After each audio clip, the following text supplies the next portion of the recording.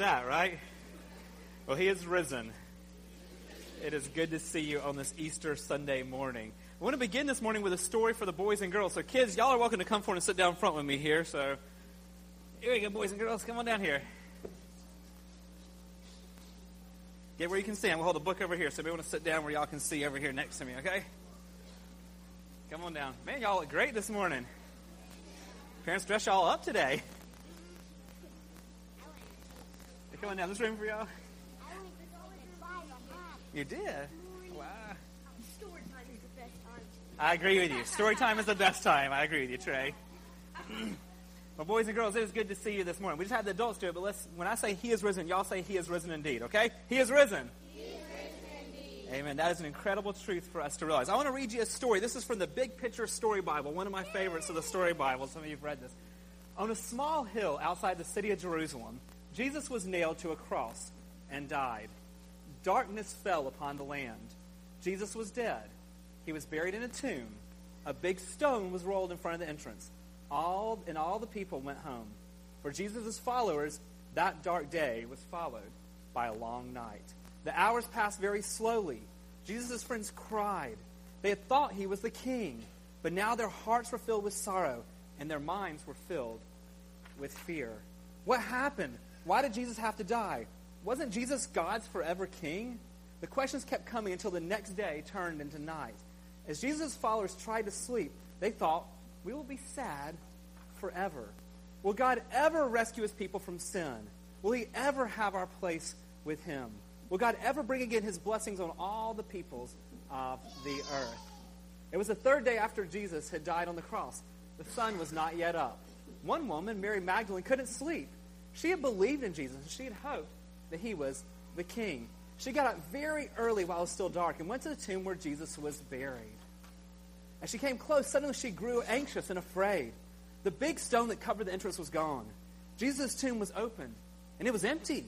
She turned and ran. She did not stop. Seeing two of Jesus' followers, she caught her breath and cried, "They've taken the Lord out of the tomb." Her friends ran off. They raced to the tomb. They looked around. They went inside, but Jesus was not there. As they walked back home, they wondered what had happened. That evening, some of Jesus' followers were meeting together. They were afraid, and so they had locked the doors. Suddenly, Jesus came and stood among them. At first, his followers were frightened, but then their fear turned into joy. The sadness they had felt was gone. Their hearts were glad again. Jesus was alive. Jesus really was alive. Jesus was risen from the dead. The sun had risen. It was a brand new day. Jesus' followers could hardly believe it. We've seen the Lord. They were full of joy, but they were not full of understanding. They could see Jesus with their eyes, but they could not see why he had to die and rise again. And so, Jesus opened up God's holy book that had been written long ago.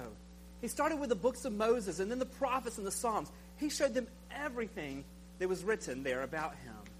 And it were many word pictures that proved he must die to pay for the penalty of sin. And it were many pictures that promised he would rise again.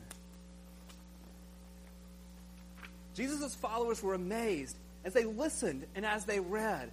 Before they had said, "We have seen the Lord," but now they could read God's holy book and say, "Even here, especially here, we have seen the Lord." Jesus taught them carefully because he knew the day was coming when people no longer would see him with their eyes. They would read of him instead. He knew God's holy book would help others to believe and say, "We have seen the Lord." And they too will be full of joy. Can you say, "We have seen the Lord"? We have seen the Lord. And friends, that gives us joy. Can you say joy? Joy. Well, amen. That is an important truth we're about to talk about in the service. Miss Molly has activity books for y'all, so you're welcome to get those and return to your seats and have a little activity to do. And if you draw a cool picture during the sermon, come show me after the service. I would love to see it.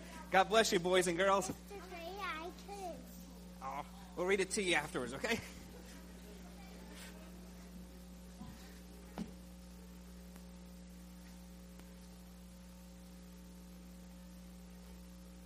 What a beautiful sight, isn't it, church? Children are a blessing to the Lord, and I'm grateful that he has filled Gateway with lots of kids. Like you hear me say many times before, if you're a parent, noises of children are not a problem in church. They're a sign of life, and we're thankful for this sign of life right here in our church family.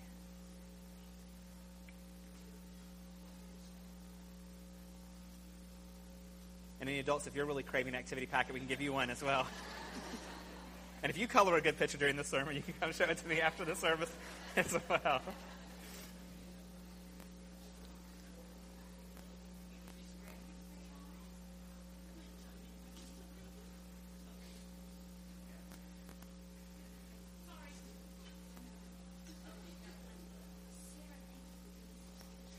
And good job, boys and girls, listening. Y'all did a great job listening to that story. That is an important truth I hope you'll think about. If you have questions about it, talk to your parents over lunch today or this afternoon or even this evening. These are truths that we want you to understand as much as we understand them as well. Well, friends, as we think about what I've just read to the boys and girls, I want to begin by talking about the word peace. Jeff prayed it when he was praying earlier about peace. Peace is a word that occupies our thoughts and our minds a lot. You see it in the news. You see it on social media. You hear it talked about in coffee shops around the community. And though we talk about peace, the reality is peace is often lacking. Just turn on the news and you hear about all the wars and the global conflict. You even look at local news and you hear about violence in the community. You see broken families and we see a lack of peace. But friends, if we're really honest and we look at our own hearts, there's often a lack of peace there as well. We worry about the future. We live paralyzed by what other people think about us. We grieve over losses we've experienced, and we feel the weight of the brokenness of sin, our sin and the sin of others around us, the weight of the brokenness of the world. Because if we're honest and see the lack of peace in our own hearts, if we're honest about that, we quickly realize that not only is peace lacking, but joy is often lacking as well. Because when peace is lacking, lack of joy follows. We see the brokenness of the world, and we get cynical, we get down, we get discouraged, we get angry at others, angry at ourselves, even angry at God. We see our sin, we see our shortcomings, we see our worries, we see our fears, and those things begin to push out the joy and peace that we're supposed to have in our hearts. So friends, knowing that reality, I want to ask this morning, is peace in our lives really possible? And is joy in our lives really possible? And if so, how? How can you and I have peace and joy in the midst of all the brokenness of the world and the brokenness of life, and even the brokenness in our own hearts? And on this Easter morning, this resurrection morning, I want you to know the answer from Scripture is yes, peace is possible in your heart and my heart. Joy is possible in your heart and in my heart. And it's not dependent upon our circumstances. It has everything to do with what we were just reading about with the boys and girls, what we were just singing about. It has everything to do with the resurrection, what we are celebrating this morning. I want you to see that truth in the Gospel of John as we continue our journey through the Gospel of John. Now, if you're visiting Gateway this morning, I want to say welcome to you. We're continuing a sermon series as we've been working through the Gospel of John. The Gospel is a word that means good news. It's a story of the good news of the life of Jesus and who he was and what he came to do. The Bible records for us 4 Gospels: Matthew, Mark, Luke, and John. Each of these tell the life of Jesus, the good news of who Jesus is and what he came to do from 4 different perspectives, but one story from 4 perspectives. Here at Gateway, we've been working through the Gospel of John very, very slowly. You hear the people of Gateway chuckling over that. This is sermon number 55 in the Gospel of John. We're in John 20, and we're finally on sermon number 55 on this. And as we're continuing through this, we've been seeing over these 55 weeks so much of who Jesus is and so much of what true belief really is. And if you've been around Gateway, you've heard us say over and over, true belief in Jesus is not that I've prayed a prayer, not that I've walked down an aisle, not that I've met with a pastor, not that I've been baptized. True belief is receiving God's grace that changes us, that if we really believe, our lives will be different. And we're going to come face to face with that once again in the Gospel of John this morning. What we've been doing in recent weeks through our journey of the Gospel of John has been what's been happening in Jesus' life over the Thursday and Friday related to his crucifixion. We saw the Thursday night when Jesus was in the upper room with his disciples, when he was celebrating the Passover with them and made it into the Lord's Supper, communion, what we celebrated Friday night in our Good Friday service. We see Jesus there washing his disciples' feet. We see Jesus teaching his disciples. We see Jesus praying for his disciples. And then we see him betrayed. We see him given a trial. We see him on Friday morning given the Roman trial. We see him going to the cross, and we see him being crucified. And all throughout this, we see Jesus in full command. But this is not happening by chance, that Jesus is the sovereign king, and everything is happening exactly as God had ordained, exactly as God had orchestrated that it would all happen. That he is the king who's willingly, he's chosen to lay down his life to accomplish salvation for you and for me. And I share all that to remind us what we're looking at this morning in John 20 is not isolated. This is not just a resurrection text we're pulling out of the blue here. This is part of the same story we've been seeing all the way from John 1. And so it continues on. In God's providence, we hit John 20 on Easter Sunday morning. So find John chapter 20 in your copy of the Bible or on your Bible app on your phone, and we're going to be looking at what happened on Sunday morning. We've already looked last week and celebrated in the Good Friday service the death and burial of Jesus on Friday. But thankfully, friends, that is not the end. Because Sunday morning comes, what we've just been singing about, and everything changes. It didn't just change everything then, it's still changing things today because of the resurrection, because of Sunday morning. So friends, can we have peace and joy? Yes. But it's not because you and I strive for it, not because we can just will it, not because we can just choose it when we get up. We can have peace and joy because of what Christ has accomplished in the resurrection. So as we read John chapter 20 this morning, I want you to look for two things. What is the connection between the resurrection and having peace and joy? Like, how is this connected? How does the resurrection provide us peace and joy? And then second of all, if we have peace and joy, now what? Is peace and joy at the end? Or is there something bigger? Is there a bigger picture to the peace and joy we have? So what's the connection between resurrection and having peace and joy? And we have peace and joy, so what? What's next? So we come to John chapter 20, verses 1 through 23. Can I ask you to stand, please, in honor of the reading of the Word of God? The words will be on the screen for you to help you follow along if you'd rather watch there. I'm reading out the English Standard Version. John chapter 20, starting in verse 1. Now on the first day of the week, Mary Magdalene came to the tomb early, while it was still dark, and saw the stone had been taken away from the tomb. So she ran and went to Simon Peter and the other disciple, the one whom Jesus loved, and said to them, "They've taken the Lord out of the tomb, and we do not know where they have laid him." So Peter went out with the other disciple, and they were going towards the tomb. Both of them were running together, but the other disciple outran Peter and reached the tomb first. And stooping to look in, he saw the linen cloths lying there, but he did not go in. Then Simon Peter came, following him, and went into the tomb. He saw the linen cloths lying there, and the face cloth which had been on Jesus' head, not lying with the linen cloths, but folded up in a place by itself.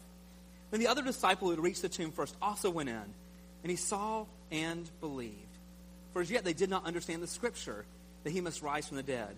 Then the disciples went back to their homes. Verse 11. But Mary stood weeping outside the tomb.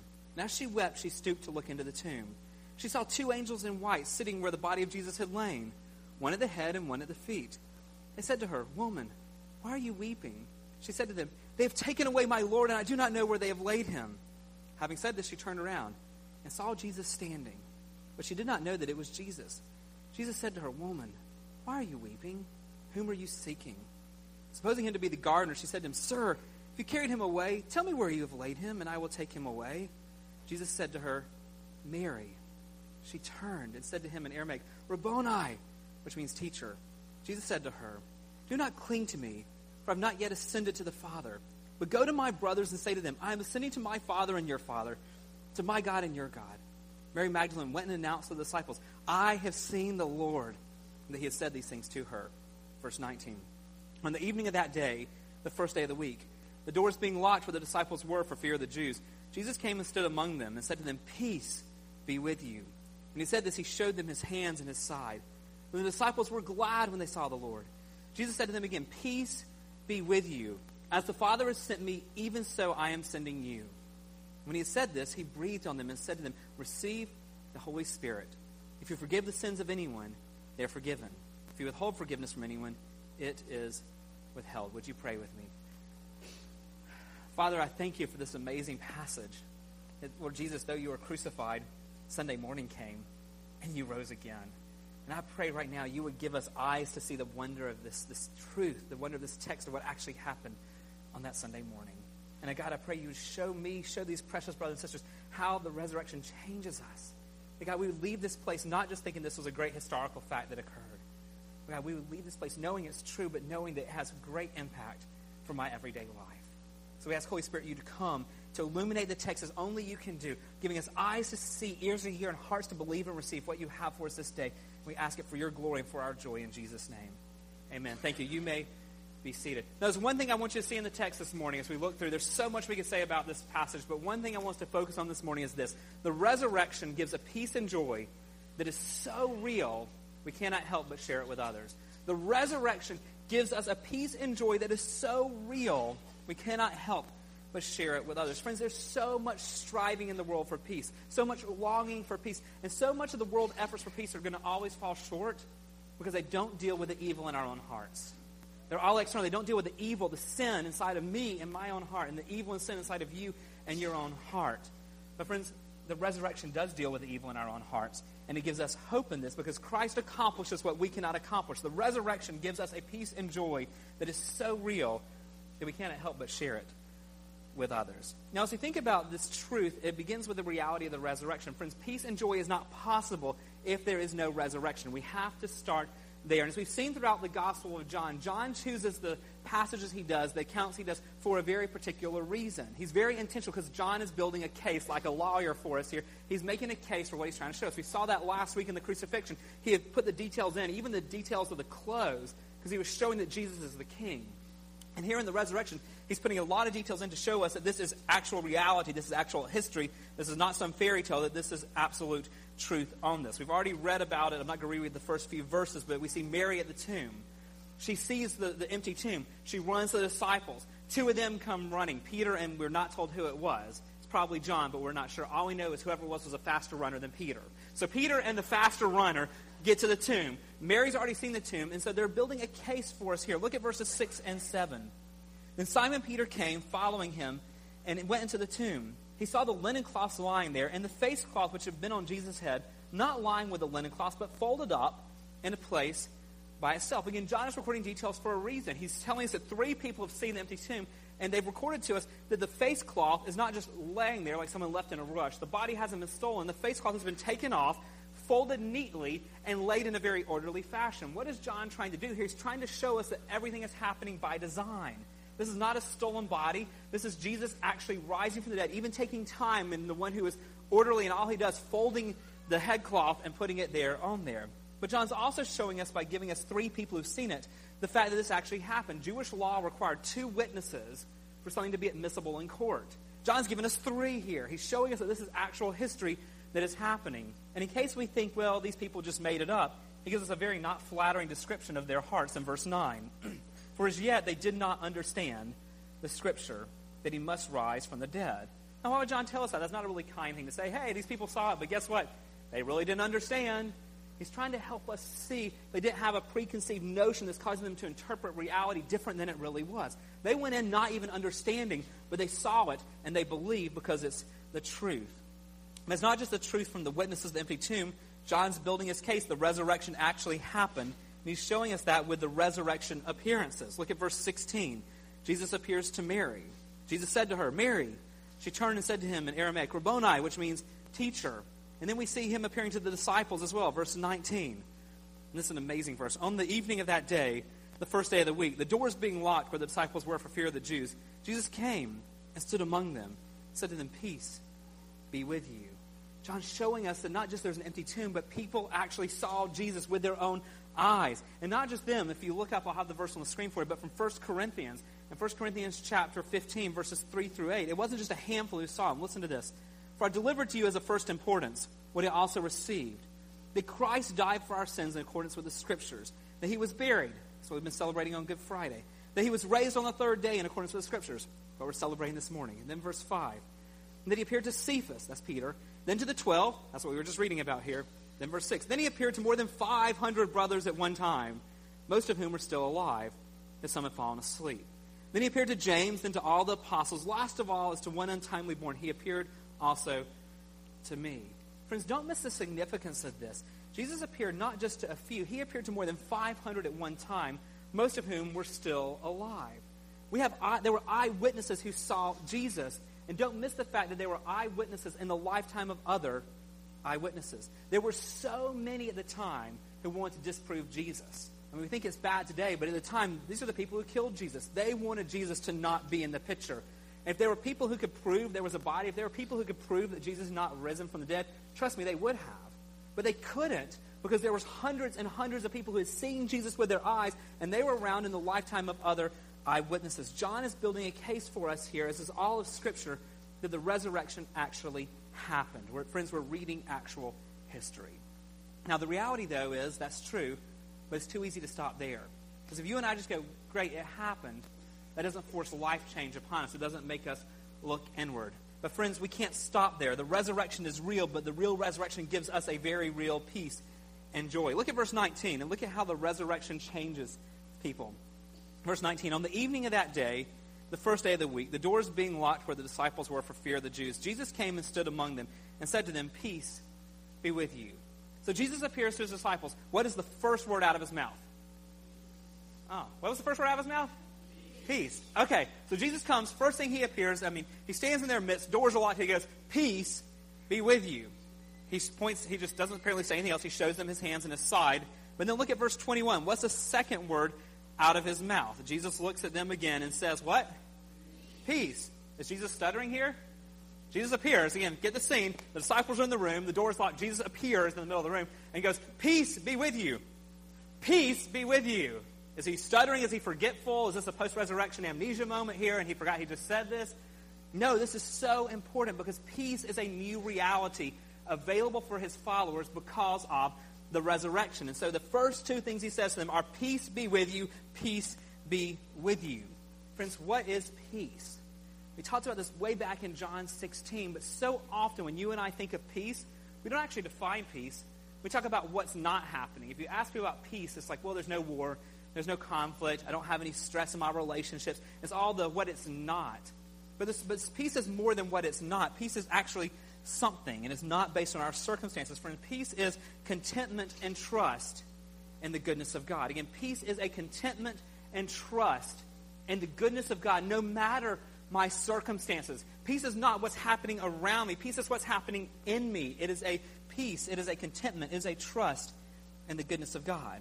Now, how in the world does the resurrection make that possible? How are the disciples here able to have peace? And how can you and I, as his followers, have peace as well? And what in the world does that do with the resurrection? We have to go back to John 16 because Jesus had already told them what was going to happen and what was coming. And so in John 16, after warning his disciples of the difficulties they were going to have and that his own crucifixion was coming, look at what he says to them about peace. John 16, verse 33. He said, I have said these things to you that in me you may have peace.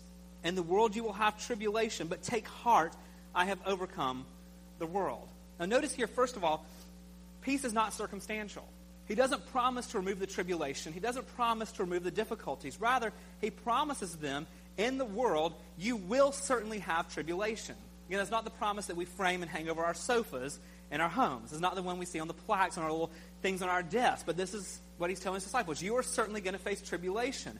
But guess what? In me, you can have peace. It's not a circumstantial peace. He's not giving you peace by making the tribulation, the trials go away. It's peace in the midst of those tough circumstances. And the phrase that shows us how we have that peace is there, in me, you may have peace. In a relationship with him, in fellowship with him, in knowing him personally, peace is possible. And what does that have to do with the resurrection? Well, everything. On the book of Ephesians, chapter 2, we get our answer on this. In Ephesians 2, verse 14, Paul tells the people in Ephesus, it says, for he, Jesus himself, is our what? Jesus himself is our peace, who has made us both one and has broken down in his flesh the dividing wall of hostility.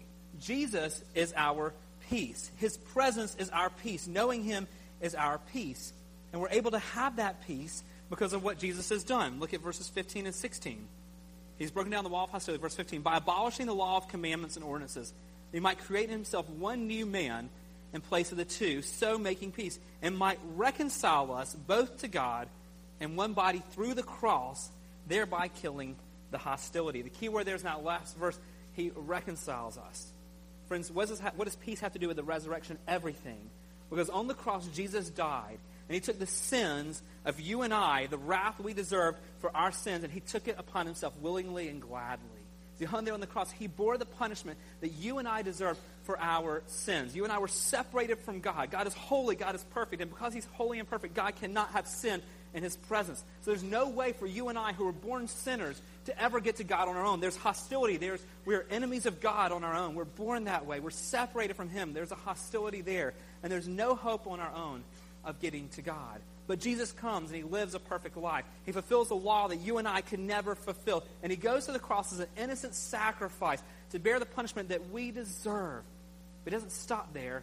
He dies, but he rises again. He overcomes. He defeats death. He defeats it all. He comes out victorious on this so that we could be reconciled, restored to a right relationship with God. Friends, if peace is being in the relationship with God, is knowing Christ, the only way you and I can know Christ is if he dies and rises again. The resurrection is what opens up the way for us to be in a relationship with God so that we can have peace. We are now reconciled to the one who is peace. And as we experience his presence, we get peace in our lives as well, regardless of the brokenness around us. But friends, as good as that is, it gets even better. Not only does Jesus give us peace, not only does the resurrection give us peace, friends, the resurrection also gives us joy as well. Look at verse 20 and notice the reaction of the disciples when Jesus stands in their midst. He's just said to them, peace be with you. And then verse 20, when he had said this, he showed them his hands and his sides. Then the disciples were glad when they saw the Lord. Have you ever considered how surprising this verse is and this reaction is? Think about something here. Kids, if you've sinned against your parents and disobeyed your parents, and you know you've been caught, are you excited when they walk into your room to tell you about it? No. When you're in the workforce and your boss comes into your office not happy because you know you've done something wrong, you're not really joyous that your boss is there. But this is basically what's happening here. Remember what just happened. Thursday night, Jesus is betrayed. Do his disciples be faithful followers? They scatter. Peter denies him 3 times. They're not exactly model followers. They have disobeyed the Lord. They've scattered. They're fearful. They're afraid. They're even in hiding here when Jesus appears to them. Their first reaction in a human standpoint should not be joy. Oh, yay, the one I betrayed is here. Woohoo, this is great. Fear would naturally fill our hearts. But verse 20, that's not what happens. Then the disciples were glad when they saw the Lord. The word then there is the same word in the Greek that gets translated therefore or consequently. So really verse 20 is telling us, therefore the disciples were glad when they saw the Lord. Therefore, consequently, this is what is going to happen. They betrayed him. They're fearful. And all of a sudden Jesus appears and boom, it's all gone and they're thankful. But yeah, that's exactly what's happening. The fear, their panic, their worry, their sadness, all that is basically evaporates before our eyes and is replaced with peace and joy in the presence of the one who is peace and is joy. Jesus had told them this would happen. This is no surprise to Jesus, and it should not be a surprise to us. Back to John chapter 16, verse 20. Look at what Jesus had already warned his disciples would happen. He said, truly, truly, I say to you, emphasizing the importance of this, you will weep and lament, but the world will rejoice. He's talking about Good Friday. The world's going to rejoice because they think they have stopped Jesus. They think they've put him dead in his tracks, and there's nothing he can do anymore to mess up their religious establishment and their ways. Jesus says his followers are going to weep and lament, but the world will rejoice. You will be sorrowful, but notice this next phrase, but your sorrow will turn into what? Your sorrow will turn into joy. Look at verse 22. So also you have sorrow now, but I will see you again, and your hearts will what? Rejoice, and no one will take what? Joy from you. What's the difference? Jesus has told them, when you see me, when you are in my presence after the crucifixion, when I resurrect and you see me again, your hearts will be filled with joy, and no one can take it from you. And that is exactly what happens, friends. These people who should be fearful and afraid and worried and have a lack of peace in their hearts that would cloud out everything else, they see the resurrected Christ, and immediately their hearts are overflowing with joy and peace because they're in the presence of the one who is peace and is joy. Friends, the resurrection gives us a very real peace and joy that's not dependent upon circumstances. It's possible no matter how broken life is, because Christ has borne the penalty we deserve, making way for us to be in relationship with Christ so that we don't see him with physical eyes. We see him with our souls, with our hearts, our spiritual eyes. We read about him in his word, and we encounter his presence much like the disciples did, and our hearts and lives can be full of peace as well. Friends, as amazing as that is, there's a danger in stopping there also. There's a danger in just focusing on the historicity of the resurrection and not taking it to how it changes me. But too often in American culture, if we go past the fact this really happened to, wow, this changes me, we stop there as well. But there's a danger in stopping there because our culture likes to stop there. Our culture treats the Bible like we're the main characters. Our culture acts like it's all about us and God's plan for my life. And friends, can I just remind us of the sobering reality that there's nothing in the pages of Scripture that shows us that my happiness is God's main ambition. There's nothing in the page of Scripture that makes me the main character, and God's main focus in life is about me and my happiness and my plans. There's nothing in the Bible. He's already told his disciples, you will face tribulation. That's not exactly your happiest moments of life there. But that's the truth of the Word. The Word of God says it's not about me, it's about his glory. That's what our songs were all about this morning. It's God's fame, God's renown. Friends, the resurrection, yes, it gives us a peace and a joy that's very real, but it's a peace and joy that's so real it overflows from us to others. It is to be shared by us with others. Look at verse 21 of John chapter 20. Look at what Jesus tells his disciples. Jesus said to them, peace be with you. As the Father has sent me, even so I am sending you. Now, it'd be easy in my flesh if I was one of the disciples at this point to be like, Jesus is here! And he's like, we've overcome all of our fear of betraying him He says, peace be with you. And then he goes, as the Father sent me, I'm going to send you now. I'll be like, whoa, time out, Jesus. I've just seen you. I've been in anguish for the last 48 hours thinking everything was falling apart. You tell me peace. Come on, don't give me a task right now. Give me a break. I need to rest. This has been an emotionally laden weekend. We've just seen you died. You're crucified. You're buried. We know what happened to you. You're alive now. I'm overwhelmed. Please, not an assignment right now. That's not what they say. That's our response in our flesh if we think we're the main character of the Bible. We think the resurrection is all about me and my story and God just redeeming me. Then yeah, that's what our reaction would be. Because it's all about, wait, God, don't send me out now. I need a break right now to bask in this. But the first thing Jesus says to them is, peace be with you. Peace be with you. I'm sending you out now. What is Jesus up to in this? Well, he's showing us again that our story is part of a much bigger story of his glory and what he is up to. He immediately talks about sending them out to spread the peace and the joy they have just found. He doesn't tell them you need to go to seminary first. You need to know a little bit more. I know you didn't understand and believe, but you just believed in the last 10 seconds, so great, I'm sending you out. You don't need anything else. You've experienced peace and joy. Now go tell others that as well. But he doesn't leave them hanging here. He equips them for this. Verse 22. And when Jesus, had said this, he breathed on them and said to them, receive the Holy Spirit. So he gives them not only his presence of the resurrection, but he gives them the presence of the Holy Spirit to send them out, to give them the resources they need to share this peace and joy they have just found in the last 10 seconds. He immediately gives them the resource they need to share that with whoever they meet as well. And he gives them this commission even more clearly in verse 23. He says, if you forgive the sins of anyone, they are forgiven. If you withhold forgiveness from anyone, it is withheld. Now, that can be a confusing verse, but he's basically telling us here the mission of the church is to proclaim the gospel. As you proclaim the gospel, I am speaking through you. So as you share the gospel, people believe, I forgive their sins. If they don't believe, if they reject, I don't forgive their sins on this one. He says, so you just speak that you're proclaiming forgiveness, and I will work through that. So friends, realize that immediately after appearing to them, he prepares them for their mission. The resurrection gives a peace and joy that's so real we cannot help but share it with others. But friends, that shouldn't be something that causes us dread or fear. I mean, think about it in just the human sphere for a minute. When you got that dream job, did you just keep it quiet to yourself? Or did you immediately start calling all your friends or post it on social media? When you got engaged, when you got married, when you had a baby, when you got into the school you wanted, when you got the scholarship you wanted, whatever it is, you don't keep it to yourself. We immediately go to Instagram and to Snapchat and Facebook and whatever it may be to share with the world quickly, hey, look at what's happened in my life. That's a natural thing. I don't think of it odd of anyone when I see on Facebook, oh, they got engaged, or I see on Instagram, well, they got their job they wanted. True joy needs to be expressed. It needs to be shared. Friends, if that's true in just the mundane, everyday part of life, how much more so if we have encountered the risen Christ? He has changed us, and we have peace and joy. How much more so should it just overflow? We want to share that with others as well. We took those of us lost in our sins, and he breathed life into us. We took those of us who dealt with the hostility between us and God, and we're now reconciled in God's children. And there was brokenness in our life, and God began to work in that to bring peace and all these things in our heart. Why would we not want to share it with others? And he gives us the Holy Spirit to enable us to do so. Friends, we found true joy in Christ. We found true peace in him. We should be able to share it with others around us. So, friends, the resurrection gives us a peace and joy that is so real, we cannot help but share it with others. As you think about that as we close the morning, I want you to look inward in your heart and ask God for grace upon grace just to see your heart today, to see what's happening. My question for you is simply this. In your heart today, is there peace?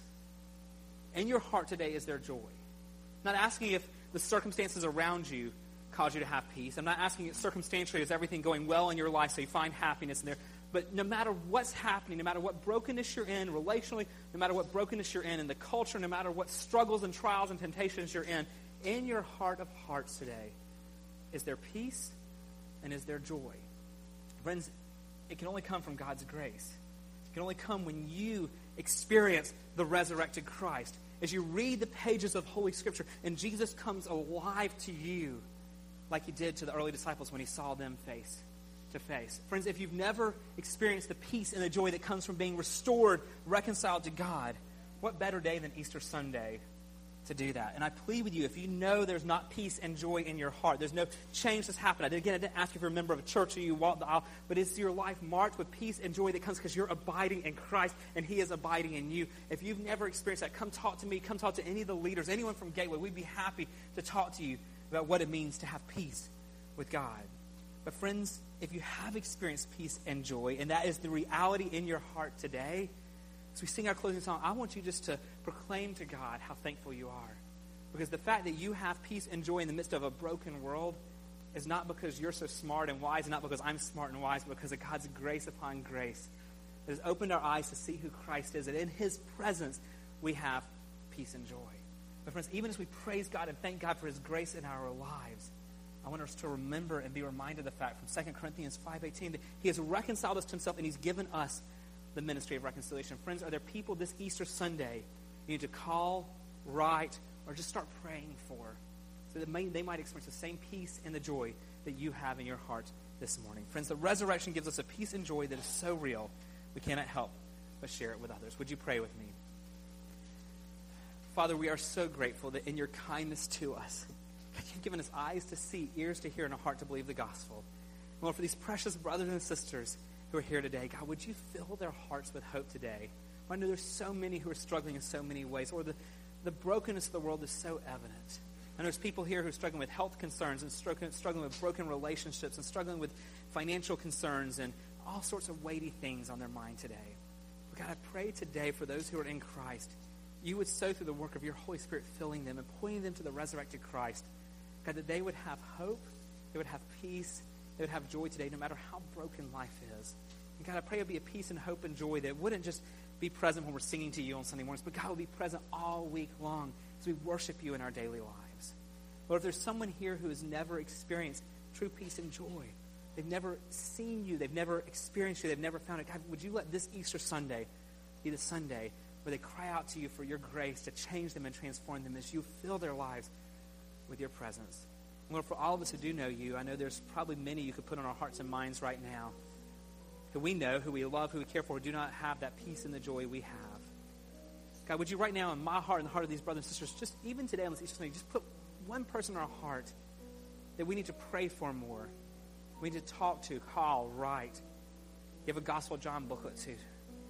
God, would you this Easter Sunday burden our hearts for those around us that you've sovereignly put in our lives who do not have peace and joy, who might be your mouthpiece, just like the early disciples were.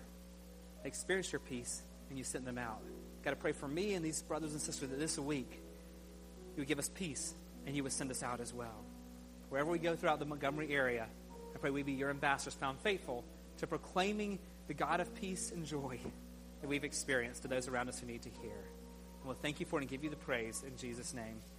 Amen. Would you stand as we sing our closing song?